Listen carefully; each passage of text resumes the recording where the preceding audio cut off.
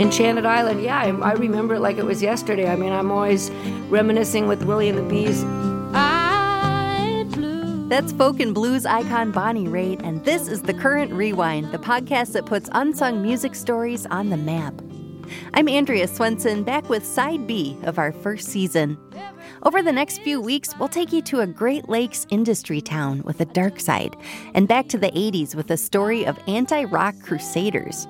But today, we're zooming in on the early years of Bonnie Raitt.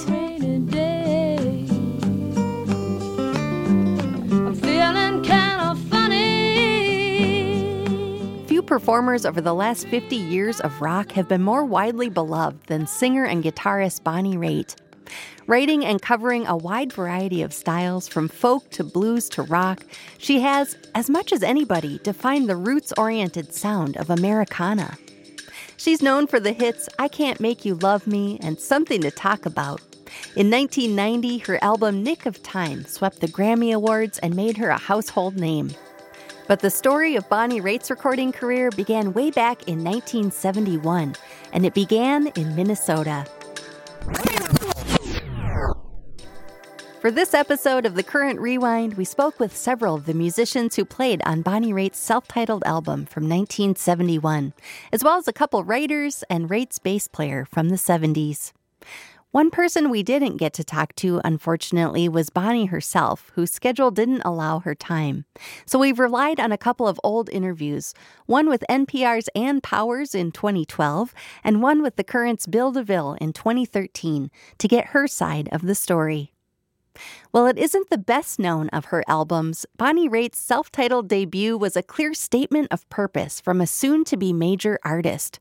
She was only 21, but her song choices drew deep from the wells of blues, folk, rock, and R&B music. Her singing and stage presence had turned heads since she began performing. By the summer of 1971, Warner Brothers Records, who specialized in singer-songwriters like her, was ready to put her out in the world. And that's how Bonnie Raitt came to the West Bank neighborhood of Minneapolis, also known as Cedar Riverside, because that's where she could go to find other musicians who were in the habit of ignoring genre rules and going for the gut, just like she did. Bonnie Raitt was born into showbiz. Her father was the Broadway musical leading man John Raitt, star of Oklahoma and other 50s hits from The Great White Way. But as she told The Current's Bill DeVille, Raitt was looking for something else when it came time to make her first album. You know, it's Austin and New Orleans and Minneapolis, St. Paul are the three cities that have been multiracial in their music scene for all this time. That's why I wanted to make my first record there. John Kerner and Dave Raitt were playing out on the East Coast folk circuit. And Bonnie was playing out there, too. Maurice Jaycox was the saxophonist for Willie and the Bees, the band who backed Bonnie Raitt on her first album. And so she got a Warner Brothers contract, and the contract was for $40,000. And she asked people that she trusted, Kerner and Dave Raitt, and said, I've got this contract. What do you think I should do? I'm supposed to make an album. I want to make a blues album. Got any suggestions on how I should go about doing this?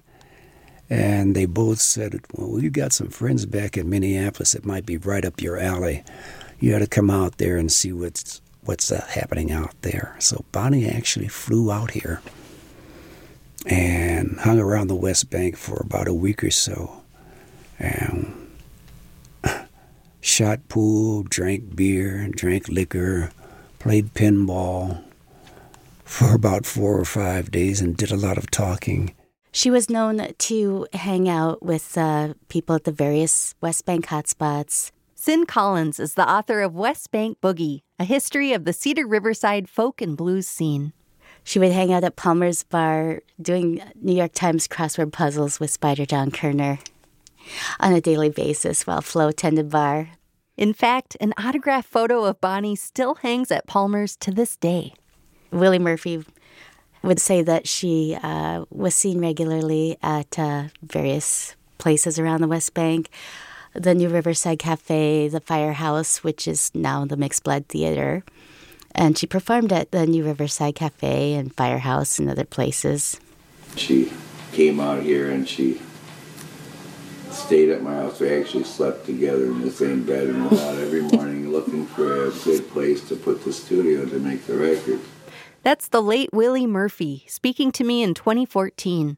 He produced Bonnie's debut album and was the notoriously strong-willed, gruff but beloved leader of Willie and the Bumblebees. Fans often just called them the Bees. It's gonna be sweet, like the honey from the bee.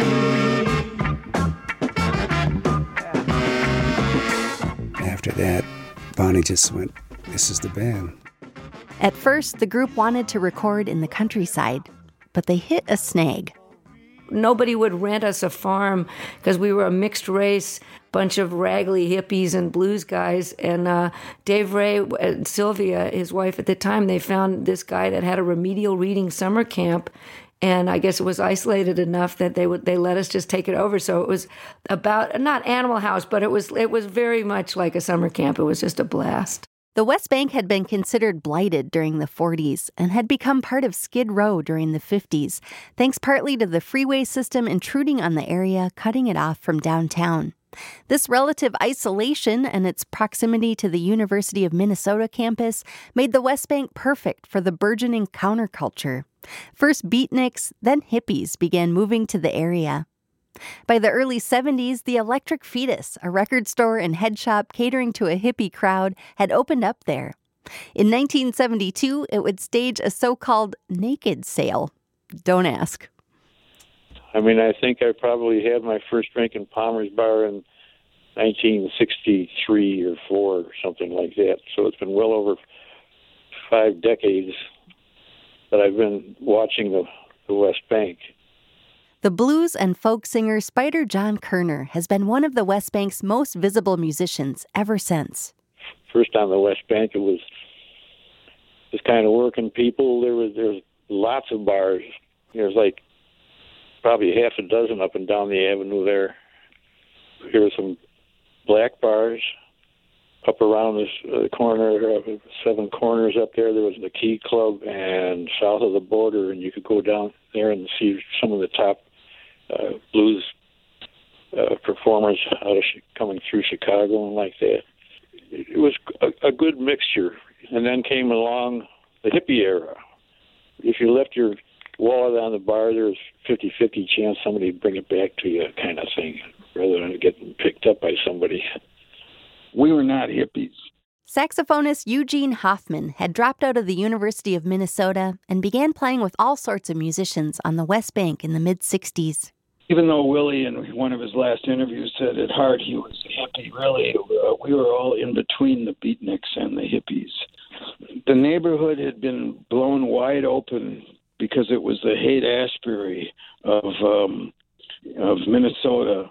4th and Cedar, there was a place, this Richter pharmacist was very lenient on the hippies, and people were always coming in there, and they were like dealing drugs on the corner, all kinds of people. What the West Bank had quickly become in about 66 was just a lot of houses of university students. West Bank boogie author Sin Collins recalled how eclectic audiences could be. It was a very diverse crowd. People would say that on any given night at the Triangle Bar, you would have Black Panthers, AIM activists, and bikers and hippies all in the same place. Of course, fights would break out. It was a wild scene. Sounded like very, very vibrant and busy and active. Maurice Jaycox chimed in on the bar scene, too. In the old days back in the 60s, there had always been the Triangle Bar. And up on 7 Corners, there was a bar called the Mixers.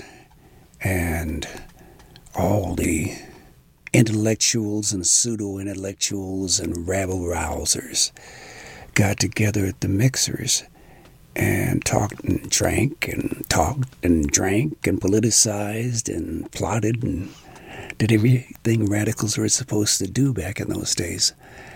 I had known Willie Murphy since high school and didn't like him a whole lot.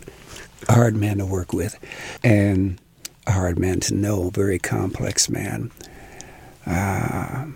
He could be incredibly thoughtless and overly critical of everything and everybody, and absolute control freak, and had to run everything that he did. And it was your job to figure out that he loved you, and that you wouldn't be there if he didn't specifically want you personally there. And I moved to San Francisco in '67 and came back here. And while I've been gone in San Francisco, Willie Murphy teamed up with Spider John Kerner, and they had their record Running, Jumping, Standing Still for Elektra Records. And it's a fantastic, groundbreaking album. And I'd always loved John Kerner's music. People were having a lot of fun. And most of the people were fairly well educated and kindred spirits, open in their musical tastes and open to different ideas and different music. That's why John Kerner and Willie Murphy's album was so great. Running, Jumping, Standing Still had elements of Murphy's funk and R&B background and John Kerner's kind of country foot stomping things, and the blending them together is pretty amazing. In fact, one of John Kerner's songs is one of my favorite songs on Bonnie's album that we did, called I Ain't Blue. Used to love to hear John at the Triangle Bar just singing, playing the song by himself. Yes, I ain't blue. I'm just a little bit lonesome for some love again. Following the success of Running, Jumping, Standing Still, Willie Murphy was offered a house producer job with Elektra Records, but he turned it down to stay in Minneapolis. He'd begun leading jam sessions, both in Cedar Riverside and at his home near 26th Street and Nicollet Avenue. And in 1970, he convened a meeting. Willie just looked at all of us when we were in John Beach's living room, and he said, I'm starting a band here. If you want to make money with this, you might as well leave right now, because we're going to just play kick-ass dance music and originals and like James Brown. We weren't trying to specifically be a mixed band. He just reached out to the people that he wanted to have in a band, and the fact that, was an integrated band didn't matter to him. And there was a time in Minneapolis, right into the mid to late 60s, when no black band could get work in Minneapolis. No black could be in a band in downtown Minneapolis.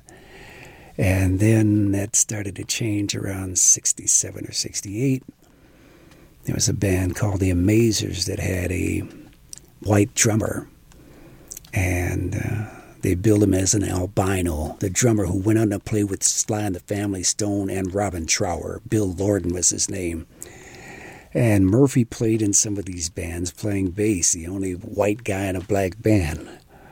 And that's how they got into some of these clubs, at least having one white guy in the band.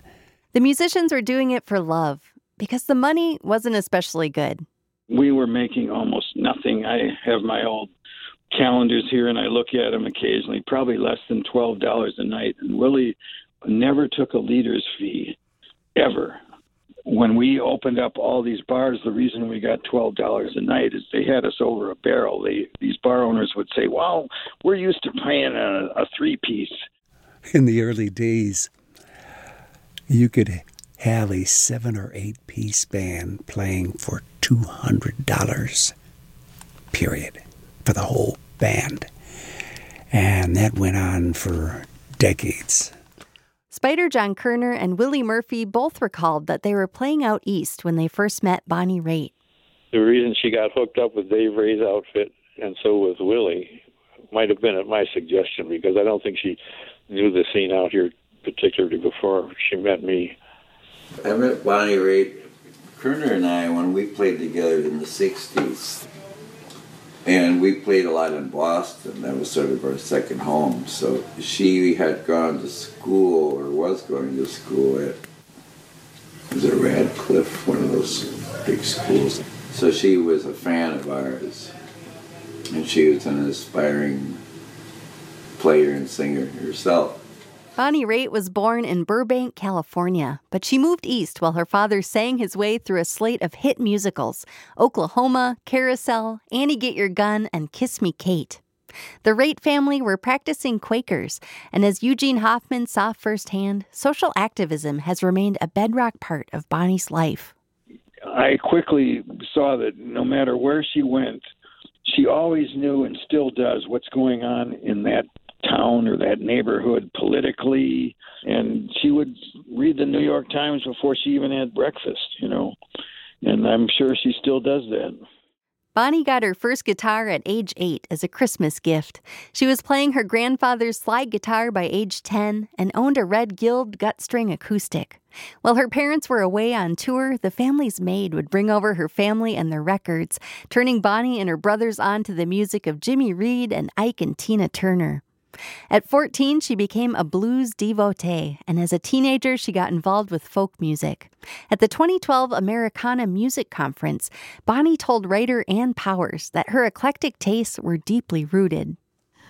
It's just second nature to me. Part of it is being raised in a musical family that had a broad range of tastes. We were exposed to Mahalia Jackson and Louis Armstrong and Art Tatum, as well as my dad's entire Broadway world. There was a cultural upheaval between beat music and beatniks and, the counterculture that was happening. I'm a child of my time, so I don't think it's particularly surprising that I liked Lenny Welch's Since I Fell for You next to Bluebird by the Buffalo Springfield next to Sippy Wallace. Right. I love folk music. I came out of summer camp with counselors leading us and emulating Joan Baez, and of course I wanted to be like both of them. So I fell in love with R&B and rock and roll at the same time. As a little kid, I could tell the difference between Little Richard's version and Pat Boone's, We'll have more from Bonnie Raitt on the making of her first album after this break. So far, we've talked about the West Bank music scene that was cultivated in the late 60s, which would provide inspiration and a musical backbone for Bonnie Raitt's debut album. While Willie Murphy was finding his voice in Minneapolis, Bonnie Raitt was enrolled at Radcliffe College in Massachusetts, majoring in African Studies. But soon she was spending time in Philadelphia with Dick Waterman, the manager of a number of bluesmen whose careers had been revived in the 60s, such as Son House, Mississippi Fred McDowell, and the duo of Buddy Guy and Junior Wells. Soon Waterman, who was 33, was dating 18-year-old Raitt, and she was picking up playing tips from his roster. She began performing as an opening act, and while she was learning from the masters, as critic Julie Haidt notes, she was also proving she belonged in their world. I several years ago interviewed the singer-songwriter and guitarist Chris Smither, who knew her in those early years. He said he was just blown away one day. He had no idea that she was a guitarist, much less a serious guitarist, and then heard her play Bottleneck and was really impressed and instantly, took her seriously. In 1970, Bonnie took a semester off from school to go along with Waterman on a European Rolling Stones tour, which Buddy Guy and Junior Wells were opening. That meant she missed the deadline to register for her next semester, and Bonnie's parents cut her off financially. She would later say that if she had registered for school in time, her entire musical career might not have happened. Right away, Bonnie's repertoire came together. Her first night on stage at Philadelphia's Second Fret, she played nearly everything that would make her debut album. Two of the songs were from the sly, sexy blueswoman Sippy Wallace. I've come to you, pretty papa, falling on my knees to ask if you ain't got nobody. Kind daddy, take me, please, 'cause I'm a mighty tight woman. I'm a real tight woman.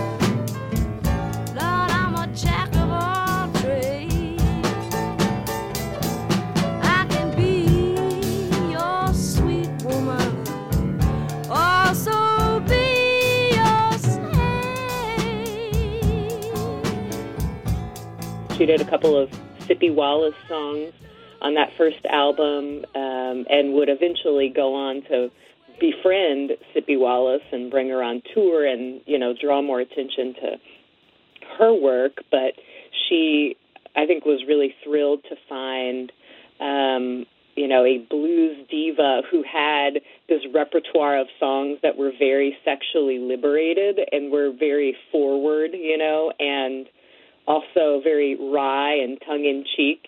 That really appealed to her feminist sensibilities and the kinds of songs she wanted to be doing.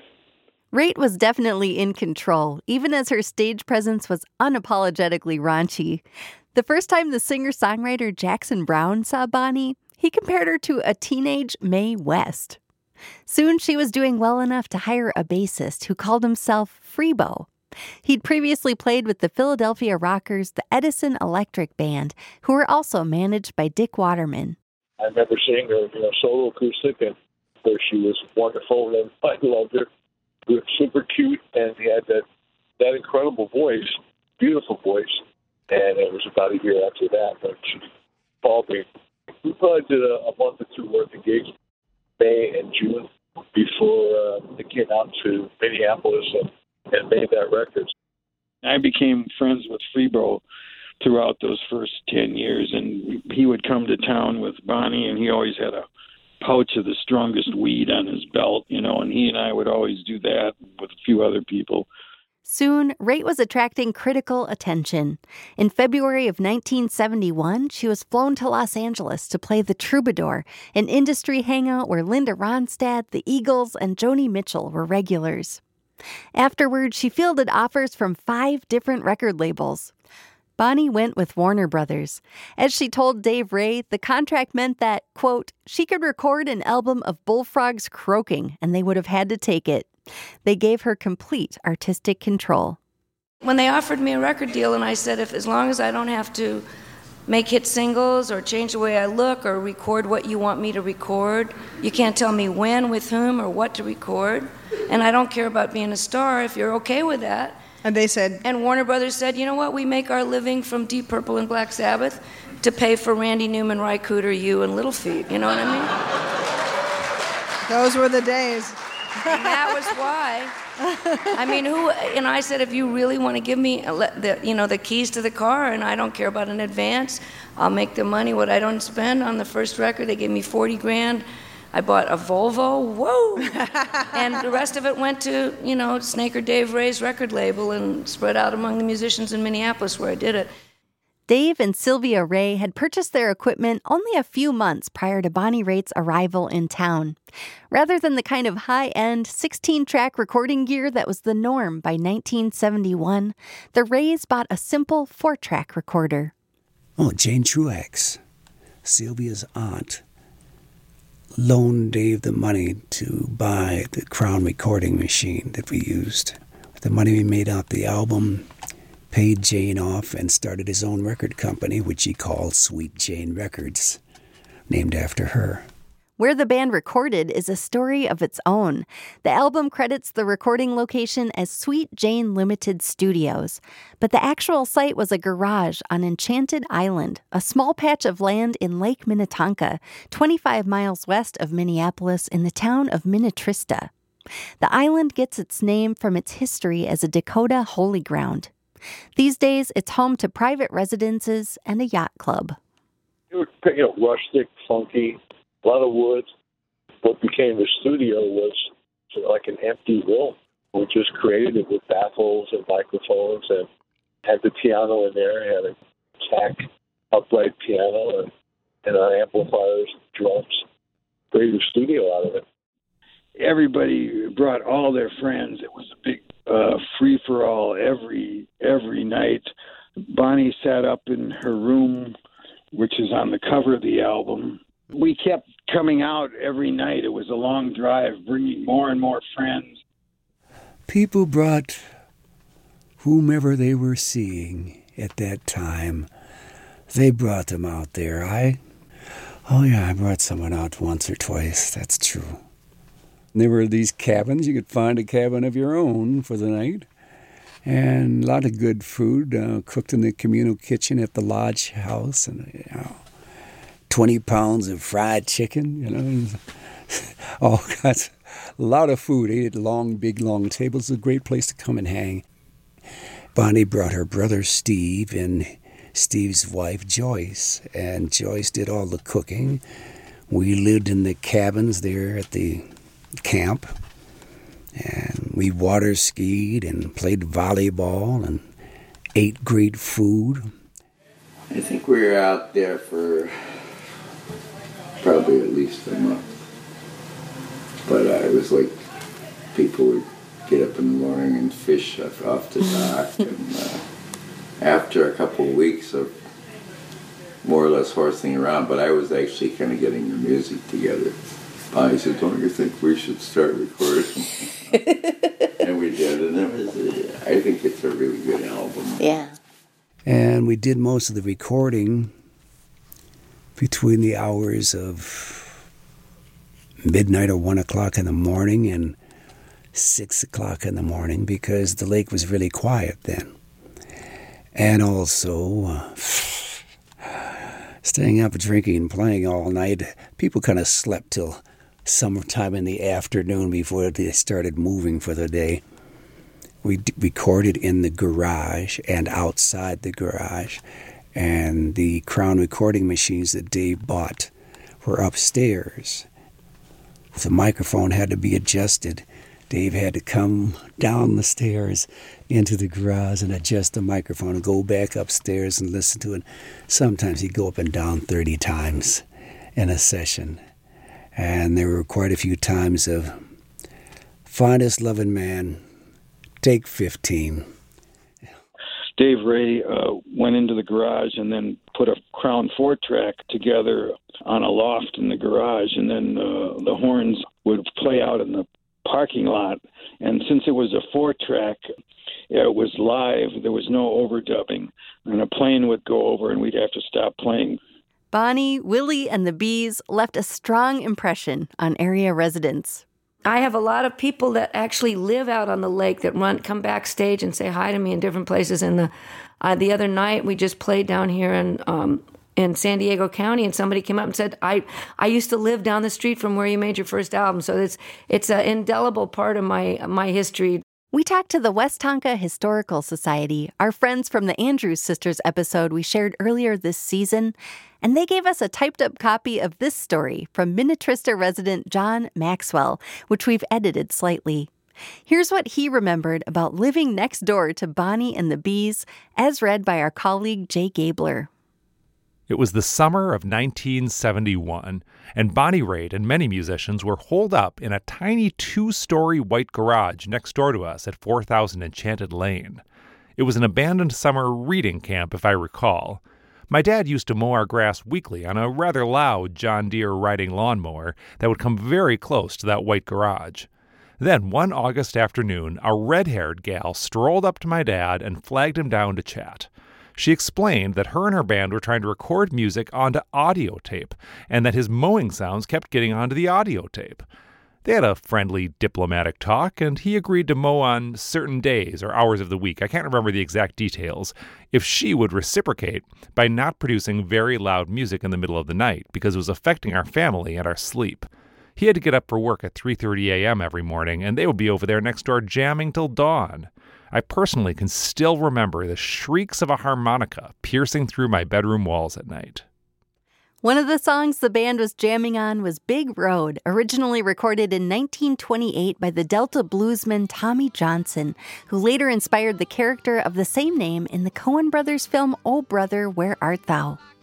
For the recording of Johnson's Big Road, Freebo played his original instrument, the tuba. All right, boys. Well, the sun is gonna shine in my back door, son. My back door, son. A door someday, you know that. So it was her suggestion to play tuba on that. And so I don't remember who had the tuba, but I borrowed it from somebody. And I wound up playing tuba on each of her first 6 records. The arrangements of other songs were equally experimental.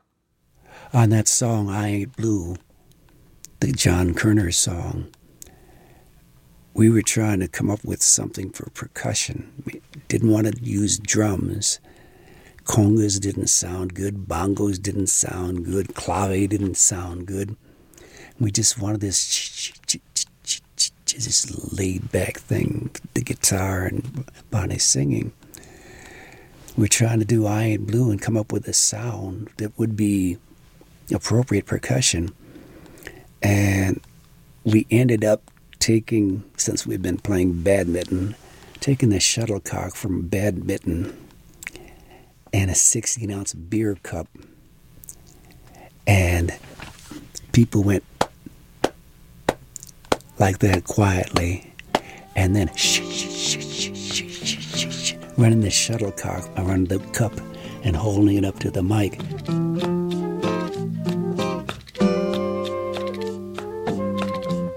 Soon, Bonnie and the Bees were joined by some out-of-town guests. Eugene Hoffman remembers playing with a couple of classic Chicago bluesmen. Junior Wells came up with his chauffeur, Bob, who's the big heavy-set guy in the back of the album, way on the right. The picture, big Cadillac. He sat out there on that dock while we were making the record, fishing for little crappies and sunnies for a whole month. I sat on the porch with A.C. Reed, Jimmy Reed's brother. He was really not that well known, but he was a staple in Chicago, sax player. He put out some of his own records later, but everybody was blown away. I don't know if Willie was, but everybody else was blown away because we were sitting on the front porch when, Brother Marvin Gaye's What's Going On came out. That was kind of some landmark moment. Trumpeter Voyle Harris went an extra step for his solo on Women Be Wise. If you look at the back of the record, which I did today, for some unknown reason, he played that tune naked in front of her. I don't know why he did this. But it's even written on here. The album took 4 weeks to record. We'd stay there during the week, and we'd come in and do our gig. We were playing at the Joint Bar, which was before the Caboose, on Fridays and Saturdays. We used to play at the Triangle, where the horn section would walk down the bar playing and doing kicks. We were famous for that. And then when we first played there, half the band stood up on a cover over the pool table. The other half of the band stood on the floor. And then eventually they ended up building a stage that you had to climb up a ladder to get to with a railing around it. And so we tried to drink the guy out of business with our free drinks. And so for that 3 weeks, we'd come and do the gig on Friday and Saturday. And for that time, Bonnie was one of our guitar players. And then when we brought A.C. Reed and Junior Wells out to play on the album, they came into town with us on the weekends and played. Bonnie loved playing our stuff, too. Damn good guitar player. She knew her music, and she knew a lot of R&B tunes, too. So she wasn't just coasting or loafing. She was an integral part of the band. Not everybody loved Willie and the Bees' hard partying style, though. Dick Waterman, Bonnie's manager, was one of them. He wanted to get Bonnie away from us as fast as he could. Jesus Christ, he could see things going up in smoke. He could see what a bad influence we were on her. Bonnie was drinking with us. Bonnie could throw down some liquor. Now, Bonnie eventually had to go into treatment, as did almost all the Bees. Bonnie had a whole lot of fun with us, and that didn't suit Dick Waterman very well. Most of the band seriously abused alcohol. We were said to be the drunkest band in America, and everybody knew it. People would sometimes come to the Bees gigs to see if we could make it through the night on our feet. There was a music magazine back then, around 1971, called Connie's Insider. And they'd have caricatures on the cover of the magazine. And a caricature of the Bees is us standing on stage, probably someplace like the Caboose bar or the joint bar, us standing on stage in bottles and glasses and things, beer cans, all at our feet. And that was pretty much accurate. The album's back cover features a group shot of the full troupe of musicians, friends, and pals. 18 people in total, seated and standing in two loose rows in front of the Chicago Bluesmen's snazzy cars, parked bumper to bumper.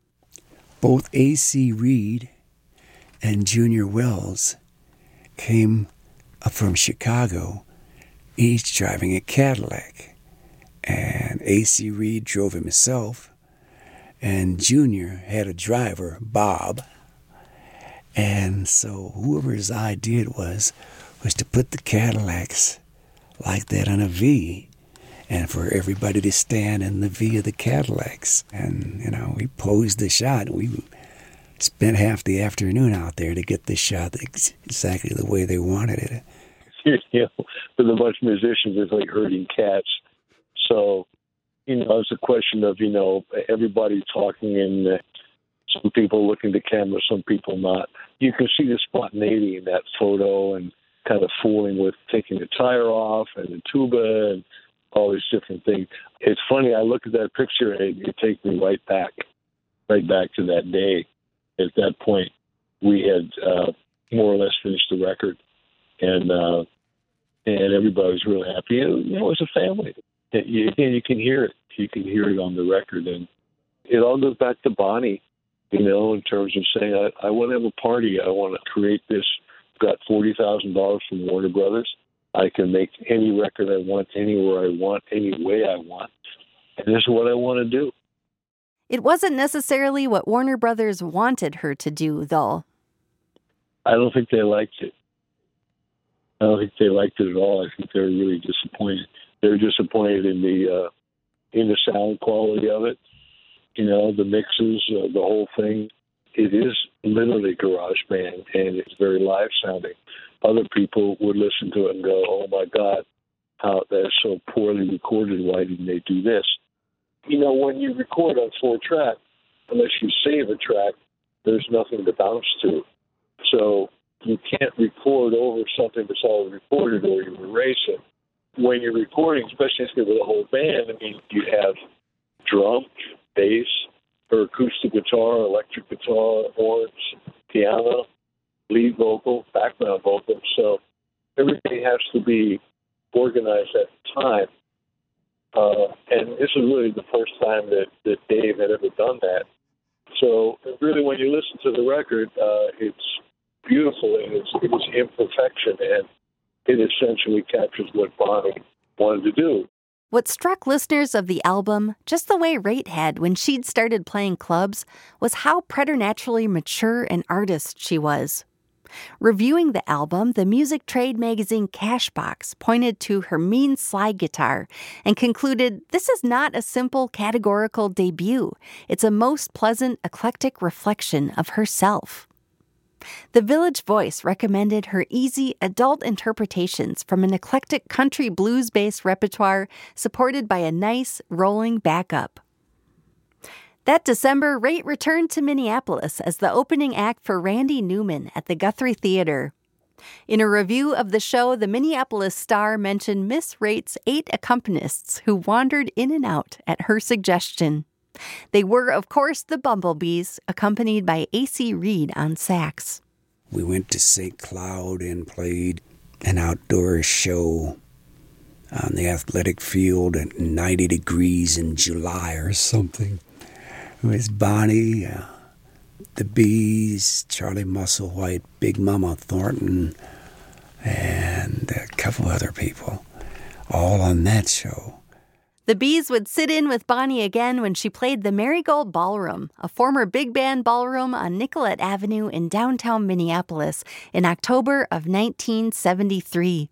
It was a cramped and sweaty audience of 1,700, the Star reported, and Bonnie liked the Caboose, which she played in August of 1974, even more. The Bees opened for her at that show, too. Eventually, Bonnie Raitt became an American icon thanks to the Grammy-winning success of her 1989 album Nick of Time. Her brother Steve, who'd accompanied her to the Twin Cities to make her debut album, liked the place so much he stuck around, founding a state-of-the-art sound system company, Proline, and working as a sound engineer for the Lamont Cranston Band and others. He and Dave Raitt bonded pretty seriously. And when Dave Raitt bought a piece of land up in Cushing, Minnesota, Steve and Dave were partners by that time. And they built a recording studio in Cushing, Minnesota. Literally built it, like pouring slab in November. People didn't know. Both Bonnie and Steve were championship water skiers. And Steve was such a motorhead that a Jeep that he had built out was on the cover of Hot Rod magazine. I mean, he was an engine builder.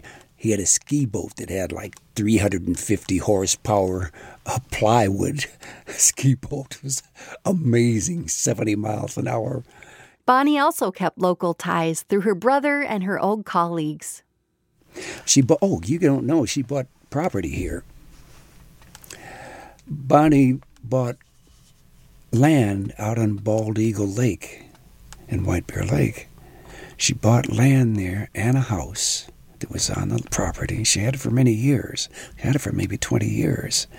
First thing they did when they got the house was Steve put in a slalom course on the lake. Brought his ski boat out, and then we had a 2-story houseboat called Ship of Fools. We had barbecue grills and things on the boat. We'd tow the boat and anchor it out in the middle of the lake and tow out his ski boat to the Ship of Fools, and we'd go out on water skiing runs on the slalom course. After a long battle with brain cancer, Steve Raitt passed away in 2009. Minneapolis also lost Willie Murphy in January 2019. When Bonnie heard about his passing, she wrote a message for the crowd at his memorial concert. Our producer Cecilia Johnson was at that show at the Caboose in February 2019, and she watched host Bobby Vandell read that message for the crowd. I promised you that I would read to you what Bonnie Raitt wrote, so I'd like to read it to you. This is from Bonnie Raitt. Hello from Tulsa, here out on tour. I'm sorry I couldn't be there with you to celebrate Willie in person, but I'm there with you in spirit. What an incredible lineup, and how perfect that you're right there at the Caboose. I still can't believe that he's gone. Willie really changed my life in so many ways. Producing my first album back in 1971, he taught me how to make records, work with a band, and most importantly, how to stay absolutely true to what I knew sounded right for me alone. It's how he lived and played his music all his life. I also shared with him, along with John, Dave, and Tony, an aversion to bending any part of myself to fit the norms of what the music business might think would sell. Hold up. It's that same fierce maverick streak that kept him criminally underappreciated outside the Twin Cities. But his influence and appreciation by those who really know will be his lasting legacy. He was a musical genius, a virtuoso trailblazer as a songwriter, multi-instrumentalist, horn arranger, and producer, and truly one of the most badass singers any of us will ever be lucky to hear. Some of my favorite memories will always be of Willie and the Bees gigs right there at the Caboose and the Joint, with my brother Steve at the soundboard and hanging with some of the best musicians. Many of you are there tonight. Still one of the finest, funkiest music scenes in America. I'm so grateful to have known Willie. May we continue to celebrate him in the music we play, the shit we don't take, and the promises to keep the music as funky as it is real. We'll miss you, Will. have a great party today in his honor and play one for me. I send my love to all of you. That's from Bonnie Raitt.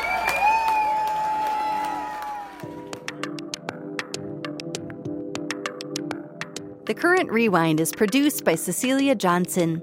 Michelangelo Matos is our writer, Marisa Gonzalez-Morseth is our research assistant, and Brett Baldwin is our managing producer.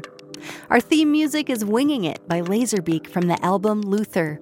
Johnny Vince Evans mastered this episode.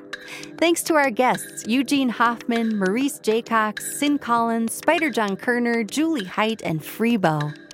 Thanks to Folk Alley and Bonnie Raitt for giving us permission to use archived interview audio. And thanks to Willie Murphy for all the music. Blues musician Paul Metza and the team at the Westonka Historical Society also provided valuable insight for this episode. Don't forget to subscribe to The Current Rewind so you can catch every episode of Side B. And rate and review the podcast while you're at it. Go to thecurrent.org/rewind to find transcripts, past episodes, and bonus materials. The Current Rewind is made possible in part by the Minnesota Legacy Amendments Arts and Cultural Heritage Fund. It is a production of Minnesota Public Radio's The Current.